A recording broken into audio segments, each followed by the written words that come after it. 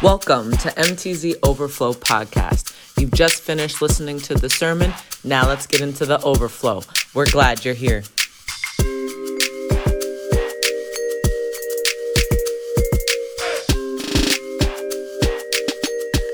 I changed the format so it's going to look different. I thought about it. So I was doing seasons based off of each sermon series. And then I was like, in the course of 3 years, each month is going to have a different series. So it's going to look like it's going to be 36 seasons. It's a lot. So instead I changed it so that each year is a season. So I think that should be a little bit easier to track. Cool. That's what it looks like. Yeah. And then we can see how many years we've been doing it. Where is it? It's on Apple Music, Spotify, What's the Amazon. It's called MTZ Overflow. Oh, hold up, let me see. There you go. Perspective is important. Where you be getting these titles from? From our conversation. Yeah, I just sometimes I pull it from the text, like if there's something. We did 62. What? God, dog. Well, I think we did. Wow, that's 52 weeks. We did 60. No, there's some bonus episodes in there too. Oh, okay. But yeah, we what was I gonna say? Oh, because it's 62, like sermon and podcast. Cool. But yeah. Well, new year, new opportunities for blessings. Hello, everyone. Welcome. You recording already? Am I? I should be. Yes. Dang. Welcome to MTZ Overflow Podcast. I'm your host, Cassandra Thorpe. I'm here with Reverend Dr. Marcus Allen. What up? The first. Why don't you go by the first versus senior? I don't even go by senior in all actuality. It's shit. People, they just put that on there because they know I have a junior in MJ. I feel like if you have a junior, doesn't that automatically make you senior? But do you have to publicize it, or it just depends? You know? And some, like on some of his stuff, they don't even put junior on it. Oh, it's just Marcus Allen. Super proud of him. He got an award, and they just put Marcus Allen on it instead of Marcus Allen Jr. So it's y'all's award. It's together. And so I buy him clothes now and like, this is for both of us. You can wear it one day, I'll wear it the next. I'm sure Dad, no, Dad. This is mine. Same shoes. We about almost the same shoe size now. Oh. So you got 2 sets of shoes. Yeah. And so does he. He don't really come. He don't come wear my shoes like that. That's a good thing. His feet stinks. He is. He is of that age where they start to. Yep, but he's a good dude. Yeah, he's good. He was. He showed me at Bible study. They were making like vision boards and like his plans and stuff. So he's like really excited. Right. So I'm excited for him. That's what's up. Yeah. But so today we are in our first sermon of the year in our sermon series, Live for Jesus, right? So be sure to check back and watch the sermon and get all the info with that. And then next Sunday we'll do Pastor's going to share the vision. No, 2 weeks. Yeah. Pastor's going to share the vision, which will be exciting. So make sure you tune in for that.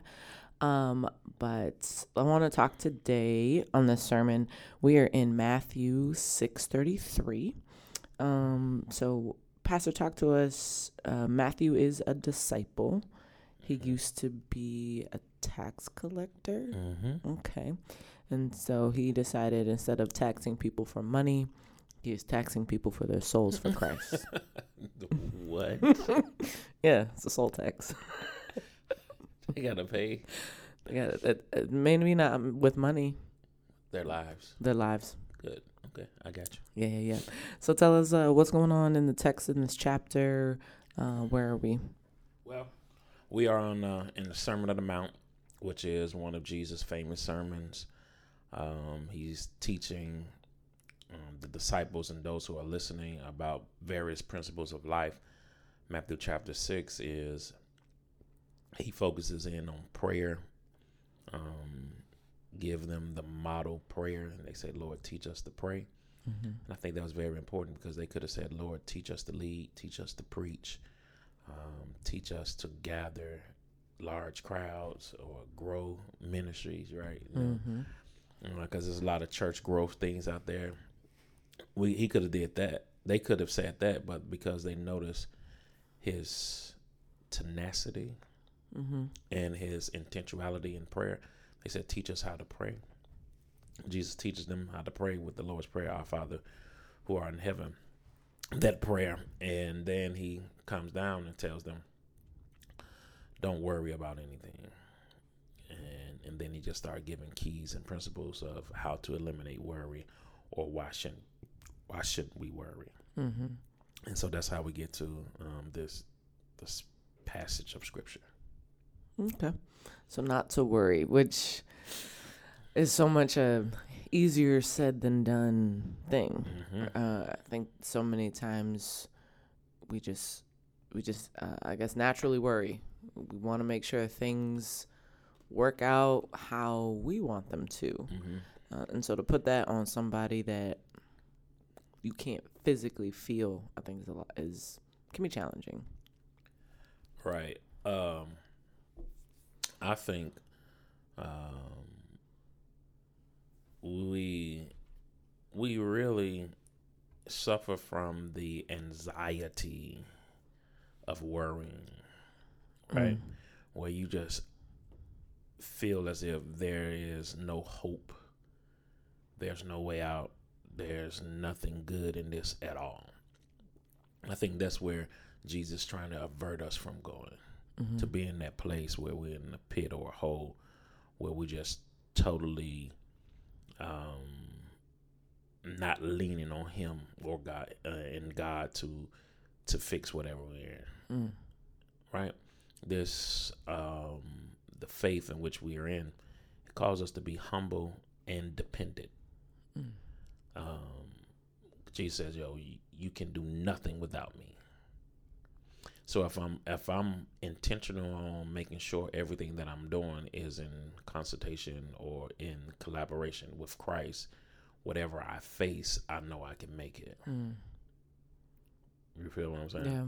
And if I'm constantly focused on that, I understand that with him I can do all things, and without him I can do nothing. And so if I put myself in that posture or that mental state or that spiritual state at all times, when life happens, I don't have to worry, panic, or face this extreme anxiety, because I know at some point God is going to work it out. Yeah. And so that this level of not worrying, I promise you, it comes with a maturity in your faith. And you're going to have to go through some things with God to eliminate that strong level of anxiety where life is just over because of certain things are happening or because certain things are not happening in your life. But it comes with an extreme amount of, it comes with faith. Yeah. Something else that Christianity is based off faith, what we believe and how we believe and how we go forward with things. Yeah. No, that's really good. What you thinking about? I'm thinking about you said that with faith, essentially we worry less, and we need to be in situations where, or we need to have examples of leaning on God and going to God first in order to remove those worries. I feel like we're like setting ourselves up for tests in that way. Like we have to be like, well, if I'm going to grow in this area, I have to put myself through these tests. That's what I'm trying to, because like when you strengthen your faith, you're like intentional in the word. If you're going to strengthen your body, you're intentional in the gym. If you're going to strengthen, so if you're going to strengthen this faith muscle, you almost have to put yourself in situations that do that. No? And I don't believe that to be true, right? Because if I go to the gym Mondays, I'm working on chest and tries. Tuesday, back and buys. Mm-hmm. Thursday, legs. Wednesday, cardio. Friday, I'm just always working out because I never know when I need these muscles. I don't know when I'm gonna need to lift something heavy.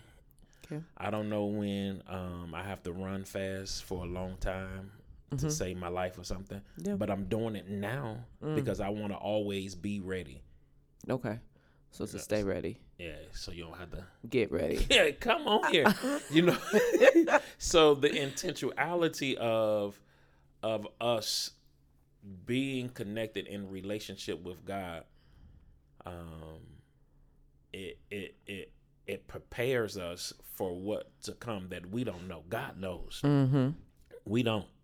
And since we don't know what's to come in our lives, we always have to, like you said, we have to be ready so we don't have to get ready. Mm-hmm.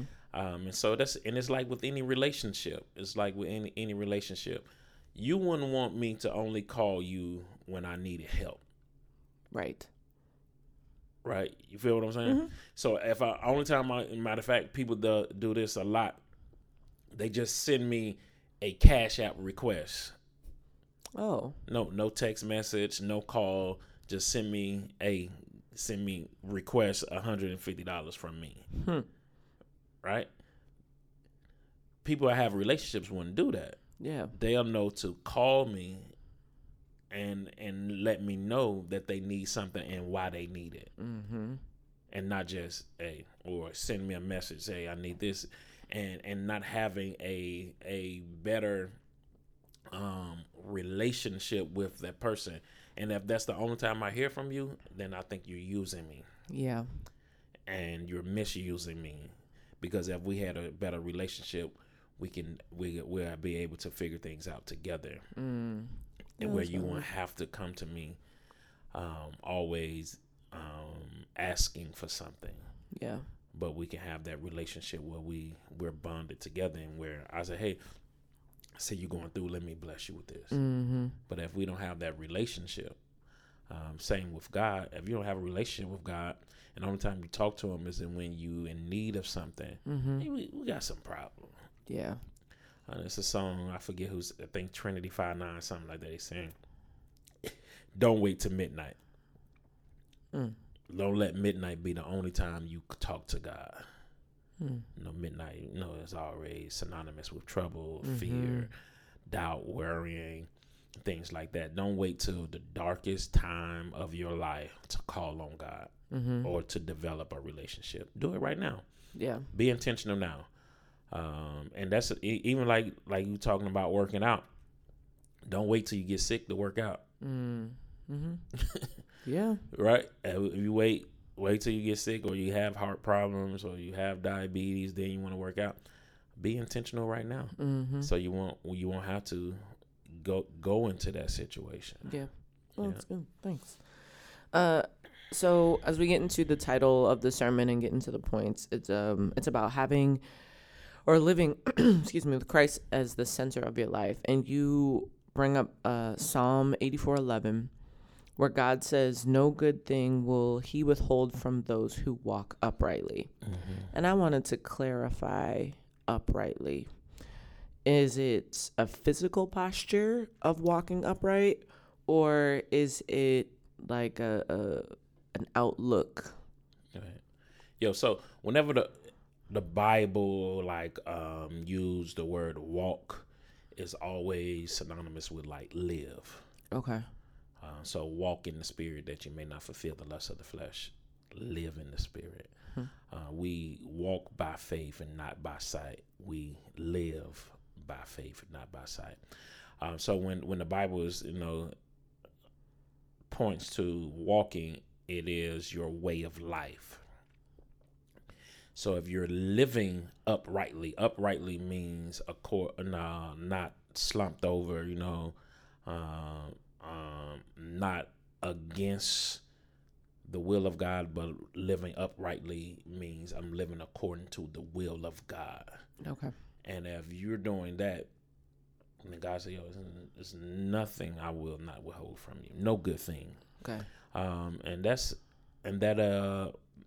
synonymous with parenting. If our kids doing the right thing, they can ask what they will. Because they know, you can trust them. Yeah. But when the child is not, then you like, nah, bruh, I'm gonna get you these white shoes, khaki pants, and a white shirt. It may come from Walmart, Target, or even the Goodwill.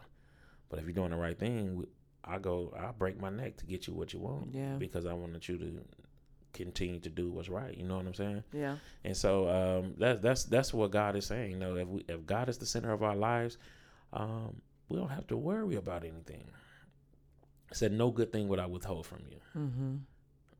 All right. And so if you are consistent and intentional of living a holy and righteous life, though it comes with benefits.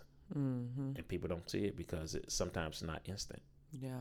And so they be like, yo, well, I'd rather call on God when I need him rather than just being connected to him at all times through prayer, through Bible study, through service, through helping others, through tithing and offerings, through giving, through meditation. And that all connects us with God. And I'm a living witness. I say this all the time. God always take care of me. And I say that because I know I'm in line with my purpose that God has for my life. And I'm also going to be intentional of making sure that I'm pleasing him. And if I'm pleasing him, no good thing would they withhold from me. So I say, hey, God always take care of me. So you can do what you want to me, say what you want about me. But God, I'm his favorite. Yeah, you keep saying that. Yeah, don't be a hater. Not yet. So your first point, the question is, how do we live a Christ-centered life? And the first way we do that is by setting Christ as our number one priority. And you called this sermon a radical wake-up call for believers. You were checking us. I appreciate that. You said that the Sermon on the Mount is a list of rules to follow. So is this? No, I've heard of the 10 Commandments as being a list of rules to follow, but not the Sermon on the Mount. What makes them different outside of Old Testament and New Testament? So God gives 10 commandments, right? To Moses, to the people. This is what y'all should live by. And it was like the ultimate ones. But also in the Old Testament, you get like 613 laws that the children of Israel was supposed to abide by and live by. And we all know Jesus had to come because humanity couldn't keep their part of the law. So he had to come, and God had to give us grace instead of justice. And so the Sermon on the Mount looks at real life situation, divorce, murder. Tells her if it's a speck in your eye, if it's a speck in your neighbor eye, how you going to try to tell them to pull out the plank in your eye, judging others. Talks about prayer, fasting. Talks about asking, it shall be given, seeking you shall find. It's just a litany of things to help with everyday life that Jesus gives us these rules that we should follow. Because Jesus says, I come not to condemn the law, Old Testament, 10 commandments, but I come to fulfill the law. Whereas the law would say, if you was to pull my eye out, I have the right to pull your eye out. Okay. But Jesus says, what? Turn the other cheek. And so grace, more so than justice, is his message. And so that's the difference between the standard Old Testament law, within the fulfillment of the law, which was Jesus Christ, to show us how to live with grace and mercy towards others, and be willing to receive and give the same grace that we expect to receive and get from God. That's good. Thank you. As we talked about worry, we continue to speak about worry, and with to make Jesus and our number one priority, as I was reviewing, that worry puts other priorities in front of our time with Christ. Right? So the example of the birds and the lilies have been like indications that Jesus takes care of them. So why wouldn't he take care of us? My question to you is, yes, those parts of creation are taken care of, but we named those things, so we are higher than those things. We come with different challenges and different problems. So the example, I guess, isn't as fluid as I would want it to be, in the sense of, all right, yeah, the birds, they find food, they find rest, they find shelter. I can't build a house. Yeah. So out of twigs. And I think you're answering your own question with your own concern, because what Jesus is saying, these things are not as important to me as you are. And if I'm taking care of them, what makes you think I won't take care of you? You feel what I'm saying? He said, yo, a bird don't have to wake up every morning like, yo, what am I going to eat? Yeah. Where am I going to find food? But they get food. Yeah. The lilies of the valley, like, yo, what's going to clothe me?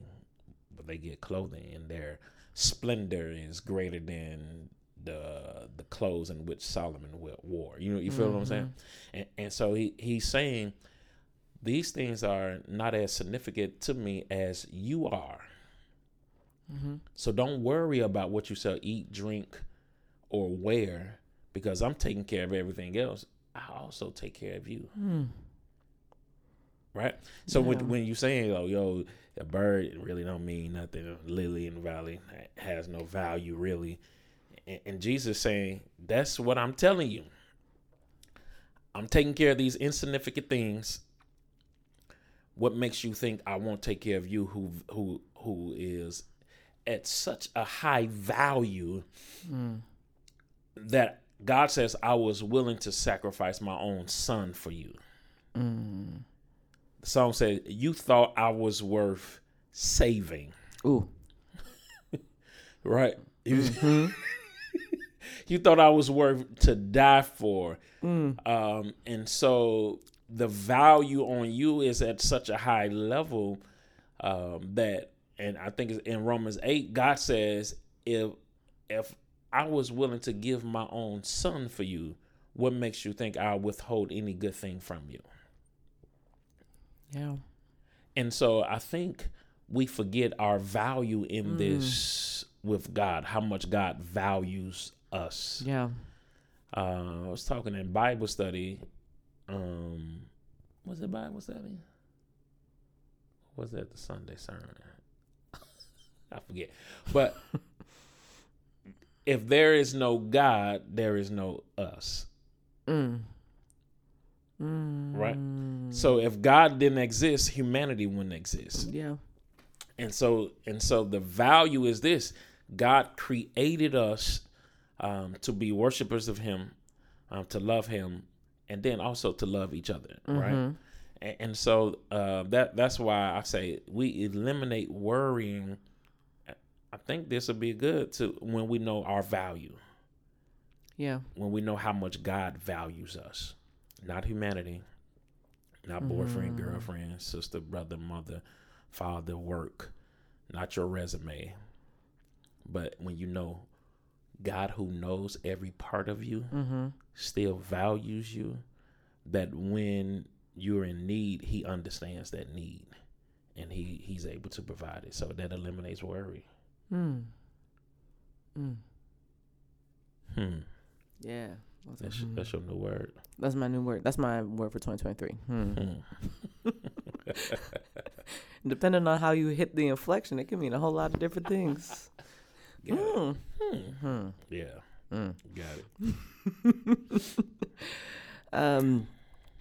So, and you also talk about, we have to, with worry, we need to remove things, right? We need to lay things at the feet of Jesus so that he can take care of it, give those things to him.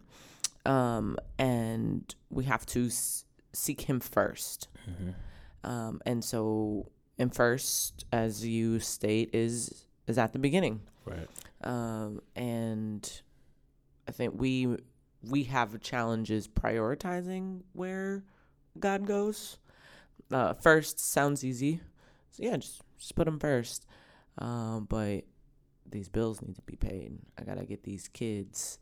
My job's making me work 2 jobs. My car's broken. Like it's the first. I think as humans, we will self-preservation. I guess get our things done first.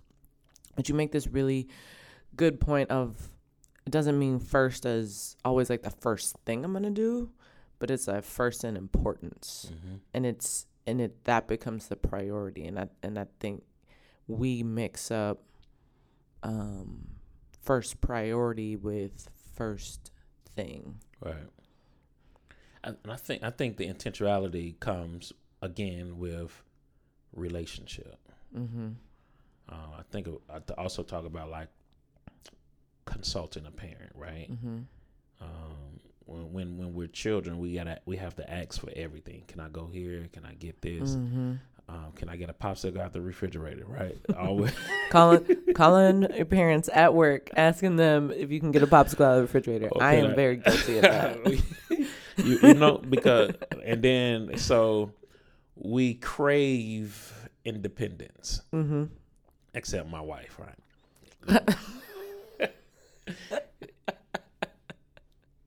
Let me say this and I'll move on, right? So we know this thing going around, females like that, strong, independent women. Yeah. Don't need a man for anything. There's a song about it. Yeah. Yeah. Do you know what that means? Yeah, and my wife's like, yo, that's not me. I need you to take out the trash. I need you to pump my gas. Right? She said, I don't fall in that category. Yes, I'm a strong, independent woman, but I still need you to do some things. Yeah. Yeah, so there's no gender equality or gender roles. We still follow those types of things in my house because my wife, like, she's a delicate rose. Beautiful. And so, shout out to Miss T. But growing up, we crave that independence, right? And when we become adults, we don't have to ask, can we move? Can we go? Can we apply? And then with that, we make a lot of mistakes. Yep. Because of that freedom. And so it even carries over to our spiritual life then, where we fail to consult with God with our movements. Yeah. And so if I am intentional in my daily devotion, where I'm praying to God, and if I'm in a relationship with God, I'm going to tell God about everything that's going on in my life. Because it'll be as if my wife and I are together. She is trying to figure out major decisions, but she never talks to me. And then she make a major decision without consulting me. I'm going to have an issue with that. Yeah. And I think God should have an issue with us if we're in a relationship with him and we're not talking to him about a problem. We'd rather go to someone else. A thing that'll make me totally upset if one of my children goes to someone else and asks them to do something for them that I could do.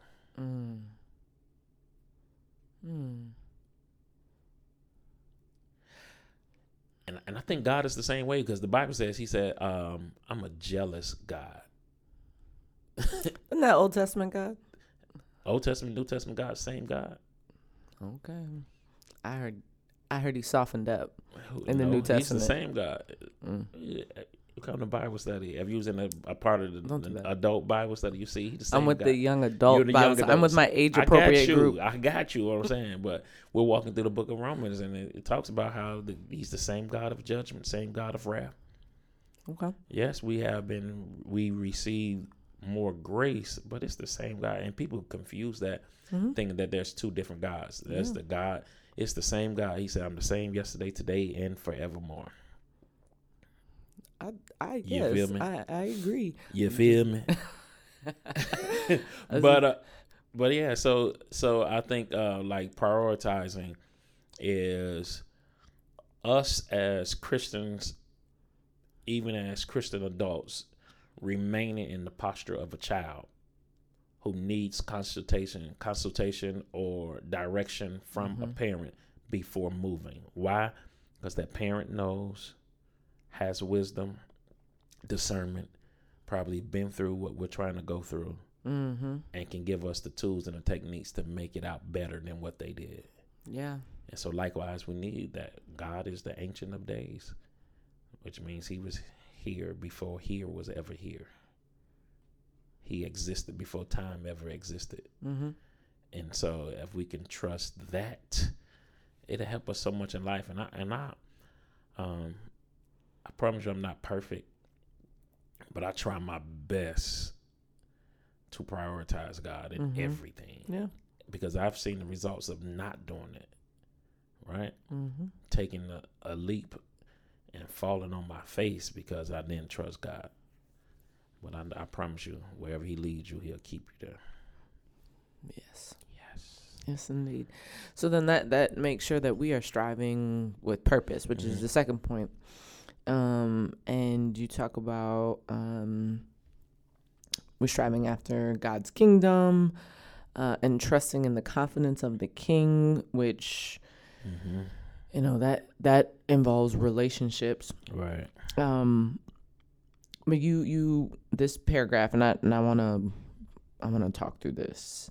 So you say prioritizing God's kingdom in this way doesn't mean you won't experience challenges and suffering, but your life will be aligned under his kingdom authority so you can experience prosperity even while you are in pain. My question is, how does that work? Because I say that because when I feel that I am in pain, I do not feel prosperous. I feel that I am in quicksand or mud. Like there is just, I do not feel that I am making any gains when I'm in pain. Right. Let me see how I can put this.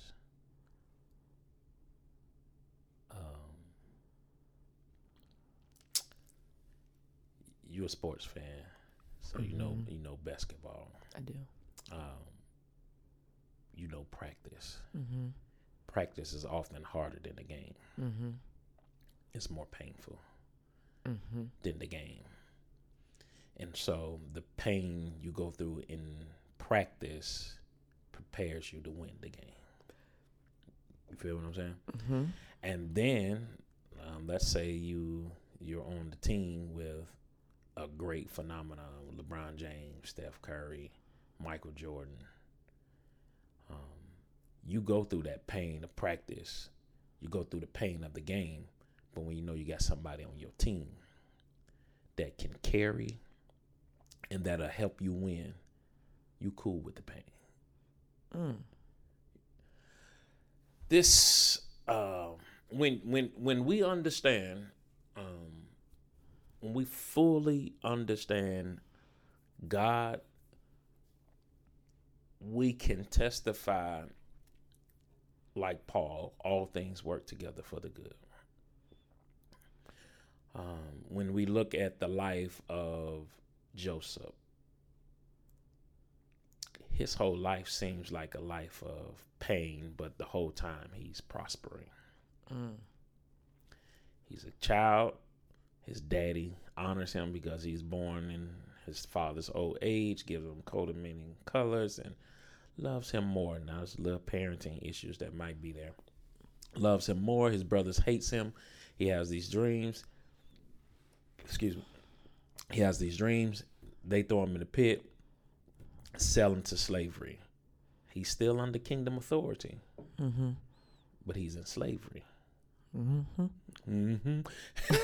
But he goes from working the field to being over the house. He's prospering, still in pain. He's far from his family. He's in a place that he probably does not want to be in. But the Bible says, and the favor of God was still with him. He's in the house. Potiphar's wife wants to lie with him. You know what the Bible means when they say that she wants to get to know him. Oh, intimately. It don't say it just say she wants to know him. It went home and I knew my wife. That's what the Bible keeping it PG-13. That's so sweet of the Bible. Super.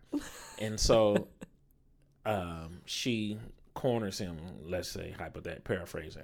She corners him and asks him to lie with her, and he says, "No, I can't, because you're my master's wife."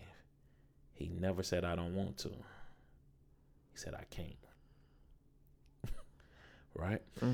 So you gotta read the text, people. Read the text. Come on here. He said, "I don't want to." So he runs. She grabs a piece of his garment, and then says he tries to rape her. Pain. Throws him in prison. He's in prison, and the Bible says, and the favor of God was with him in prison.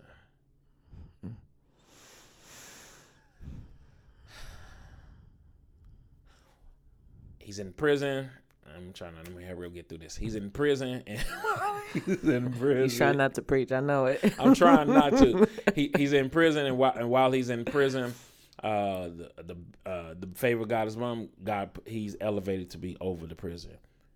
Baker and the butler come. They have dreams. He interprets the dream. One would die, one would live, and then now the king has a dream. The baker, I think it's the butler, remembers how Joseph helps him. He interprets the dream of the king, and now he goes from the pit to Potiphar's house to prison, and now he's in the palace. He's the second in charge, governor of the land. The pit, Potiphar's house, prison to the palace. Yeah. 4 P's. You like those P's? I did. You like that alliteration? I did. And so, but you can see the pain that he goes through through the entire journey of his life. Even while he's governor of the land, he's still in pain because he's in a foreign land. He's still not with his father and his brothers. It's not until he's the governor of the land and his brothers come looking for food, and then he pulls all of them to come and live with him, and he tells them, "What you meant for evil, God meant it for my good." And until we have that mindset, that spiritual understanding that this pain that I am is worth something. Help me today, God. What I'm going through is worth something. So I'm able to say I'm prospering even in the midst of my pain, because this pain is going to produce something greater in my life. I don't like it. Yeah. I ain't never telling you that I like pain. All right? I don't like grief. I don't like death. I don't like sickness. I don't like disease. I don't like my family hurting. I don't like my friends hurting. But we see it and we go through it. But in order for us to strive with purpose and seek ye first the kingdom of God and all of his righteousness, that's what I'm talking about. That is me saying, God, I trust you no matter what. And I know whatever I go through is because you have a plan for my life. And sometimes we don't know the plan. Sometimes God gives us the start and the ending, and he forgets to tell us about the middle. He loves to do that. And what's in the middle is oftentimes what attempts to break us. Mm-hmm. But if we stick it up, make it through, we'll be all right. So strive with purpose, and that pain. You know what they say, CT? No pain, what? No gain. No gain. And oftentimes we think, because we are in His kingdom, nothing can happen to us. We see that in Wakanda, right? Yeah. We in Wakanda, can't nobody get to us. In Wakanda 2, right? Can't nobody get to us. And fam come with the Nikes with the wings on it through the water.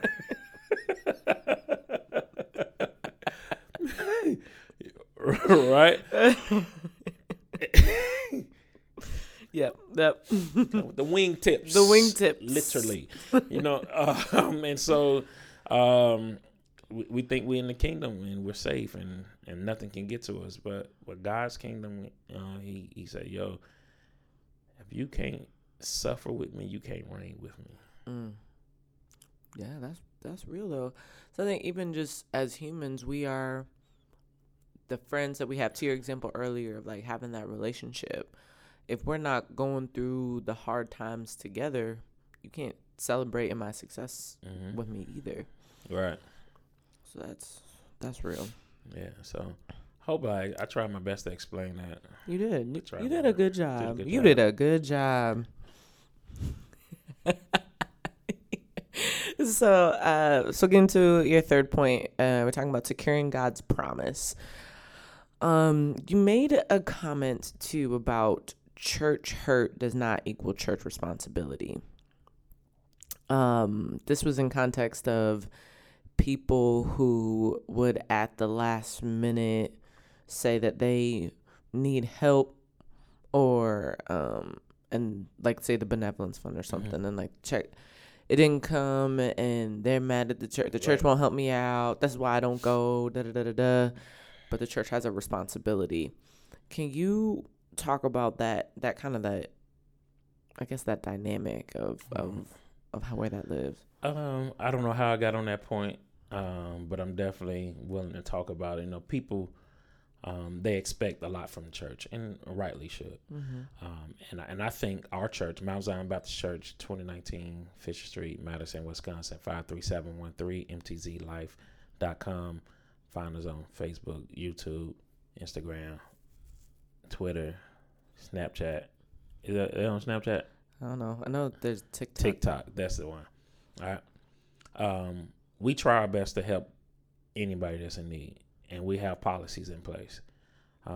If we gave to you every time you ask, which is every other month, every 3 months, we won't have enough to give to everybody that comes.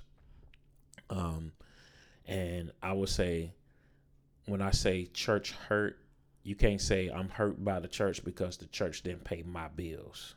I think that's wrong, and I think that's unfair because all the funds we receive here comes from our members, those who are tithing and give offering. And then we don't receive much outside funding. But people treat us as if we are getting millions of dollars from where, I don't know. And if we're unable to give them the exact amount they need in that moment, they say, I ain't talking about all, some will say, well, I'm never going to church because they didn't help me when I needed them to. When they're your bills. Yeah. You feel what I'm saying? So I don't think that's church hurt. That's what I think. That's what I was saying in that moment. I don't think that's church hurt that the church was unable to pay your bills when you have a responsibility to pay your own bills. But I would say we are intentional helping those who are in need, and oftentimes people wait till they get to the last moment. A couple of days before your rent due that month, you don't have enough. Right. But people wait until they about 2 months behind. And here in Madison, the average rent for a 1-bedroom is like $1,000. Mm-hmm. So if you're 2 months behind, that's $2,000. Mm-hmm. There are not many organizations going to give you that much money. Yeah. Mm-hmm. You feel what I'm saying? And so that's why I say, now I understand people who sick or lost their job, can't work. Of course we have, but if you're going losing your money at the casino, and then get mad when the church don't give you the money, then we got some problems. Yeah. Yeah. And so that I think that's just something I had to let out, because people actually be mad. Yo, we were during COVID, we were giving out food, we were giving out gift cards, and I got cussed out so bad one time right here at the church. I'm talking about the lady cussed me out because we ran out of gift cards. We're not obligated. It's not that you refused to give her one. You ran out. And they heated. Dang. But it is what it is. And so that's why we also have a responsibility on our own not to just sit around and wait for blessings to come. Mm-hmm. We have to do some work also. Yeah. Faith without works is totally dead. Totally. And so, man, I think that's what I was on in that moment. Okay. I don't know where it came from, but it fits. No, yeah. No, it does, because we got to understand where we're putting ourselves in these situations, and how that is blocking our blessing, blocking our promise, and where the church's responsibility is with that. And so with this promise pursuit, you talk about, you emphasize the word "and." Like I said, make sure we read the text, because there's all these short words in here, 3-letter words, buts and ands, and gotta see where they are. Mm-hmm. What was the sermon? Thank God for the butt. I did not preach that. He did. I preached that sermon. Was that the title, or was that? Oh, no, that wasn't the title. That was one of the points. It was one of the points. Thank God for the butt. And I said, yeah. And so, talking about connecting, what it does is it connects the responsibility of humanity, so us, to seek God, and the promise of divinity, where God will add to us. You talk about it being all-inclusive language, and that nothing is left out, which is great and appreciated. I think and then you talk about, it's not like there's no lawyer involved. There's no like clauses and points A, B. And at that point, or the point within the point, it made me think about how we live in a world where our first question is, what's the catch? Mm-hmm. Okay, yeah, God's all inclusive, and He's gonna do this if I ask and seek for it. But like, what else does He get? What's the thing that I'm missing? And it's such a sad world that we live in, where we always have to be on that defense when it comes to good things for us. Right. Yeah, and that's what it was. Jesus says, "Seek ye first the kingdom of God in all of His righteousness," and connects human responsibility with divinity responsibility. Mm-hmm. God's responsibility in the Bible says, "And all these things will be added unto you." If your focus is on seeking God first and all of His righteousness, then God will add everything you need. And then that's the language. That's the agreement. That's what's going on here. And there is no catch. There is no small. I hate it. Like when COVID happened, and all these flights and stuff, people trying to call and cancel, and then you had Alliance as they the insurer for most flights, and like, yo, can I get my money back? No, there's a clause that there is no refund for pandemics. What? How did you all know that? We never heard of this word 110 years. How do you all plan that to have that in your documentation already? Because they always try to find a way out, even when they offer you insurance. Or you get homeowners insurance and you don't get the flood coverage and your house flood, and they're like, nah, you didn't have that coverage. And I'm like, yo, I didn't think it'd flood here. You understand what I'm saying?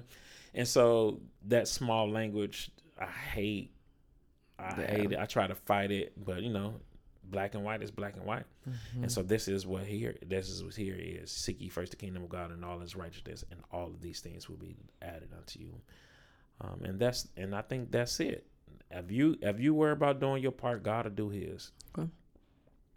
Simple. Easy. You don't think so? I think it always has to be lived, right? Like there's like theory and practice. I'm not saying that this is a theory, but what I am saying is that yes, it is. Yeah, do it. Like, yeah, this is simple. It's just straightforward. It's direct. But then maybe it's an application is where the challenge always comes. And I think that's just human. And I think I will always bring it up because I think I always bring it up of the application of these things. Yeah, you look at a weight trainer will say, hey, if you follow this regimen, this is how you would look. Mm-hmm. Are they lying? No. Have they proven it? Yes. Have this been tested? Has the theory been tested? Yes. He's using my words against me. And if you follow that, this is what you'll get. Mm-hmm. But oftentimes we don't follow it. Right. And this is what Jesus is saying. This is the regimen you need to follow. The rest is on. This is your responsibility, and this is my responsibility. If you hold your end, I'll hold mine. That's real. And oftentimes we think God just supposed to bless us. Yeah. And he does. You know what I'm saying? But we get the goodwill blessings. Like a standard deduction? Yeah. In your taxes. We get the standard. You hear me? We get the standard. The standard blessings. Blessings and not the add-ons. Add-on. I'm for that.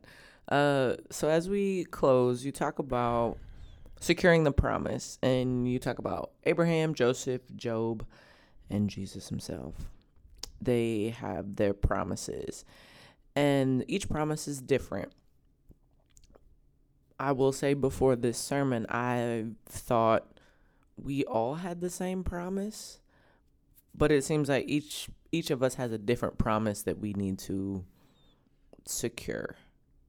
Is that true? Nah, the promise is, and all these things will be added unto you. Oh, so the promise is That's the add. Promise. Yeah, and all these things will be added unto you. But I'm using these references as God made a promise to Abraham. God made a promise to Joseph, right? So their ad is being shown is through this. Their work. Got it. Okay. Their work, right? Okay. Abraham, he secured the promise, because of what he trusted God. He trusted God so much. He was seeking God so much. Let me use this language, same language of the text, that he was seeking God so much that he was willing to sacrifice his own son. Mm-hmm. Joseph, he trusted the promise so much that when he saw the dream that his brothers and his mothers would bow to him at one day, that he was able to go through all the things we talked about previously. And because he went through all of that, he secured the promise of the dream that God had shown him, that he was over the land. His mother and his father had to bow down to him. Job, he secured the promise because the Bible says he was the most righteous man. Even though he was righteous, he still went through hell. Mm-hmm. But him going through hell did not stop his righteousness. Pain that you was talking about. It did not stop him from being righteous. He said, naked I came in this world, naked shall I leave. Blessed be the name of the Lord. The Lord has given, the Lord has taken away. that is some strong, mature faith there. Yeah. And his own wife said, hey, curse God and die. Let him go. And people often condemn her when I don't, because his wife seeing him in this much pain and seeing this much anguish and agony. Like, yo, just let it go, man. I know you're in this, let it go. But he's like, no, I'm gonna wait until my Redeemer comes and get me. You hear what I'm saying? I'm gonna keep trusting him. Though he's slaving, yet will I still trust in him.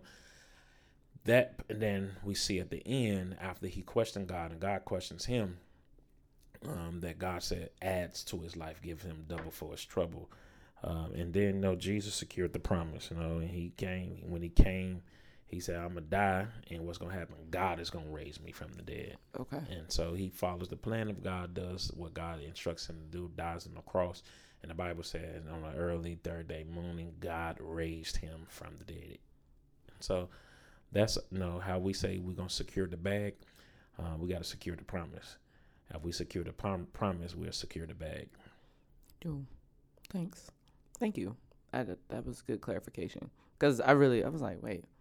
So the promise is individualized, but it's not. It's just. It's like, if you delight yourself in the Lord, he'll give you the desires of your heart. That's a promise. Seek ye first the kingdom of God and all of his righteousness. That's a promise. And all these things be added unto you. It's the promise, the requirement. There's a requirement, there's a promise. And so how we secure the promise is following the requirements. Got you. Good. Thank you, teacher. Like, you'll never get to win the lottery unless you play it. Yeah. Okay. Okay. Oh, that $1 billion gone, huh? Yeah, so in Maine. Won? In Maine. Dang, Somebody I in thought Maine. somebody in Madison was gonna win. No. Okay. Those are all the questions that I have. Do you have any parting pastoral points? Trust in the Lord. Amen. Seek him first. Give him all you got, and I promise you, he'll never fail. He'll never fail you. Great. Well, thank you, Pastor. Thanks again. Thank you for listening. Continue to check back for new episodes. Please check out our website, mtzlife.com, for new content. And until then, stay marvelous, fabulous, and blessed. Peace.